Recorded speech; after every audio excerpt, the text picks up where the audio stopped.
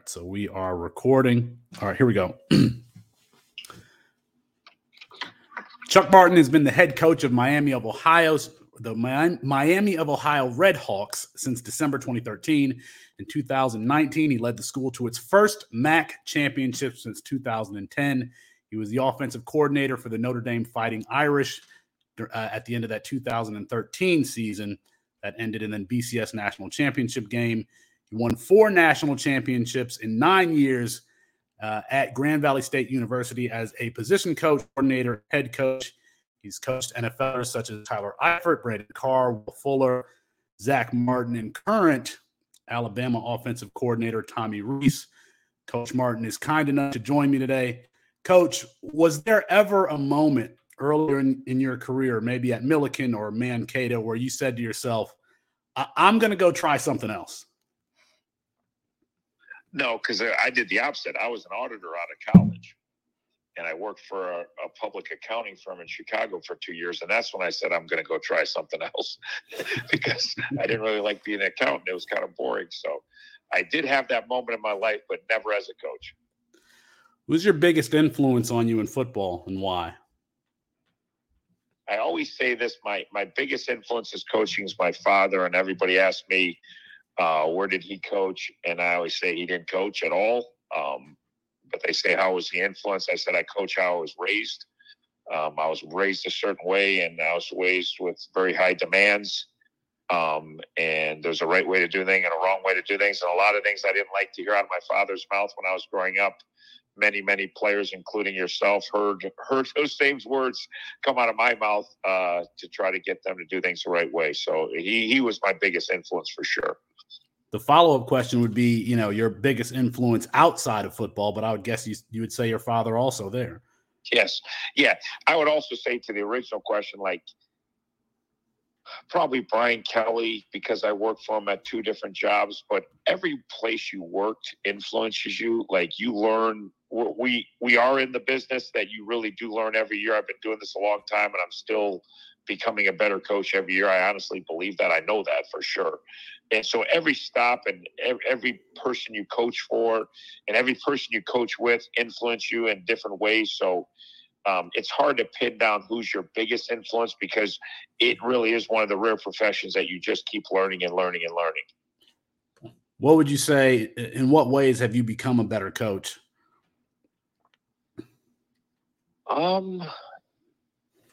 I don't know. I think the biggest thing I've been able to do as I get older is change with the times and not be stuck in my ways. And the kids, things are different, and with social media is different, and with the rules are different, and my ability to adapt and try to figure out how to motivate the 2023 kids versus how it was to motivate kids 10, 15, 20 years ago.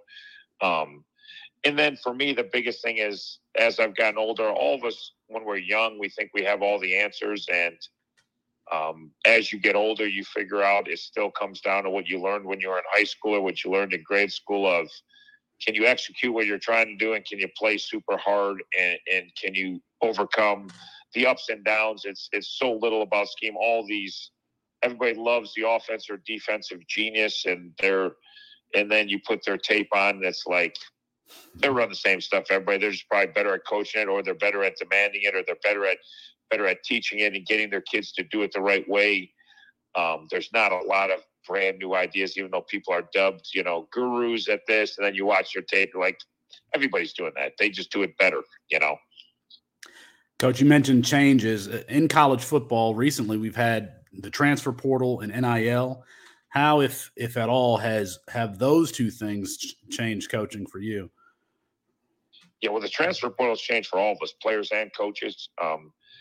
Your roster, the roster turnover on a yearly basis is nothing like it was ever before. Like if you had 3 or 4 kids leave in a year, that was normal. 5 kids leave, it was normal. Now, like, you're getting your normal 3 or 4 kids that leave that aren't happy, but now you're losing, 5 to 10 players that are happy, that are looking for better or different opportunities. So I said your roster is more fluid than it's ever been, and you have to be ready to adapt every December, because that's when the main crunch of the portal hits you, right at the end of the season. And then you have this long-term plan, but then your long-term plan gets thrown for a loop because a couple kids transfer. We lost 2 DNs a year ago that we weren't planning on losing. And then, so now you got to go find a couple DNs, which we did a good job. We found 3 really good DNs to replace them. But you have to be pretty flexible and you have to be pretty fluid with and yeah, we have a long-term plan, but if that plan gets changed, then we've got to adjust quickly and try to reload our roster at certain positions. All right, Coach, I want to stretch your memory a little bit. I think this was the 2006 season, which ended in a national championship. And I want to say it was the national championship game against Northwest Missouri State. I saw you during a timeout run all the way across the field to talk to the other head coach. Do you remember this? And do you remember what you said? Yeah, it was actually not 2006 because I've only done this one time. Well, I did 2 times. One was I've never seen it. I've never seen it before. Yeah, one time I got to midfield and said some things to coach I don't want to repeat because it probably cost me my job. But the other time, it was actually 2007. We won the national title in 2005. We won the national title in 2006. We had beat Northwest Missouri State both times. And then 2007, we played Northwest Missouri in the semis. It was a close game for about 3 quarters, and then they kind of put us on us in the 4th quarter. There was about 5 minutes to go. My team it was the night we lost our 40-game winning streak, so our 40-game winning streak was coming to an end. The longest winning streak in Division II history at that time. Yes, and I had a couple kids that were hurt and battling, and my roster was pretty beat up at that point, and I basically told Coach Hirschman, congrats on the victory, but I'd appreciate if you run the ball and let's get the heck out of here. And not know, like, it wasn't a bad conversation. It was actually good because I said, we're done. I said, I got half my defense is going to go back out there, but I don't want them to because they're hurting and they won't give up, but I'm going to put them in a better situation. And I knew because we beat him 2 years later, like, he was probably thinking the game wasn't over. And I was saying, hey, we're out of bullets over here and we're going to move on and we're going to live to fight another day. So that's actually the conversation I had with them, which some people would think would be pretty cowardly to even have that conversation. But I was doing it because I knew my team and I knew where I had some kids I really did not want to play many more snaps, and they were not. I wasn't taking them off the field. They weren't coming off the field. Some of those kids had won 40 straight games, but I had a couple kids that were pretty beat up and pretty hurt that I couldn't convince to take the last 5 minutes off. So I was trying to shorten the end of the game, to be honest with you. I've been wanting to know, what that conversation was for a long time. And I can remember the other instances of going to the 50-yard line. So we won't get into that. Coach, I want to give you a hypothetical. If for some reason you took a job at a school that had never had a football program, the first steps that you take with an eye toward building a long-term successful program are what? Yeah, it's funny you asked that because when I came to Miami, we had lost 16 straight games. Now, we have a great tradition here and a storied tradition of winning. But when I took over, it was not much different than a startup program. In some respects, I think a startup program would have been better because we wouldn't have all the bad habits and some of the having to turn your roster over, which we had to do, and with kids that didn't believe in what we believed in. We basically starting from scratch here. So I would say this, like, the first thing is go find players that want to compete and win championships. And it seems so easy, but I just hired a quarterback coach named Gus Ragland, who was my first ever recruit here. And no one wanted him because he didn't throw good enough and he wasn't tall enough and he wasn't this and he wasn't that. But he just led Moeller to the state title. And he scored 8 touchdowns in the state title and 5 running and 3 throwing. But he couldn't play Division I football. It was December of his senior year. And when I took him, everybody's like, you think he can play quarterback? I'm like, I have no idea if that kid can play quarterback for me. I know he's a winner, though. And I know he's a competitor. And I know he just led his team to the state title and scored 8 touchdowns in the state title game. So I'm starting my program with him because we're going to have competitive kids that know how to win. So that's where we started here. And, it took us like 2.5 years. We were 5-25 our first 30 games here. We are 4-26 in MAC play over a 30-game stretch, which is horrible, but we've been 34-16 since, being 4-26, which is the best record in our league. And we've done it by trying to find kids like Gus Ragland that love to compete and know how to win and know how to fight. And even though maybe not everybody wanted them, which in this case, no one in Division I football, he had no Division I offers. He ended up being a 3.5-year starter at quarterback for me and really helped us turn this program around. Well, Coach, your one of your prior quarterbacks, Tommy Rees, was just hired as offensive coordinator by Coach Saban at Alabama. Why do you think he will be successful? I think Tommy will be successful. One, he's really, really, really smart.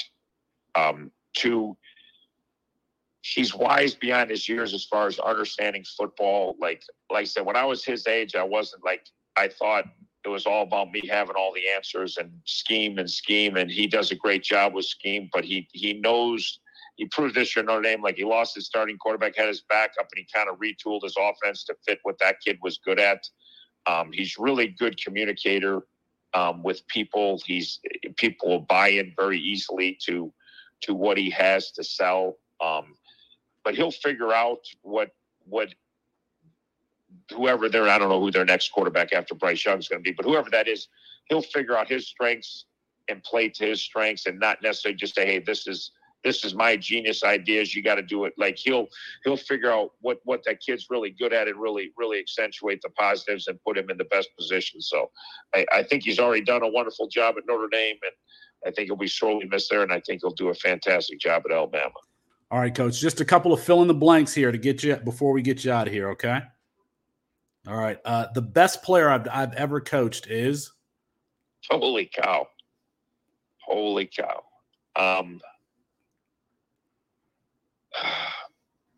Yeah, that's maybe Harrison Smith, Hall of Fame, future Hall of Fame safety for the Minnesota Vikings. He's probably hard to beat. As you know, I've coached so many great ones because I was at Grand Valley for 10 years and we never lost. And then I went to Notre Dame and we had a great run there, and we've had so I don't know, but hard to say Harrison Smith's going to be a Hall of Famer. It's hard to say somebody would be better than him. He's at least as good as anybody I can think of.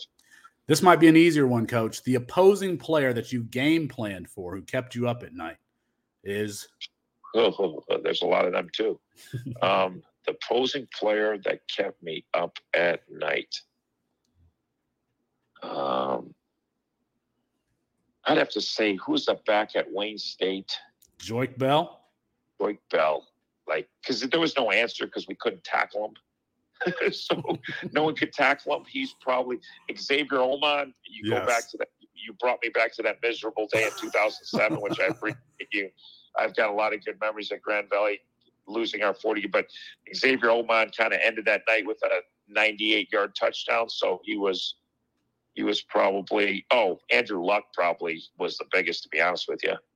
When I was at Notre Dame, I was a secondary coach and had to try to defend Andrew Luck at Stanford. That wasn't much fun. Xavier Oman, I believe, spent some time with the Buffalo Bills.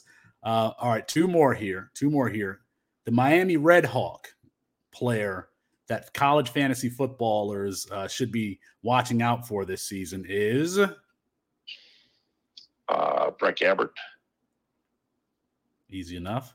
And on this, here's the last one, Coach. The achievement that you are proudest of is what?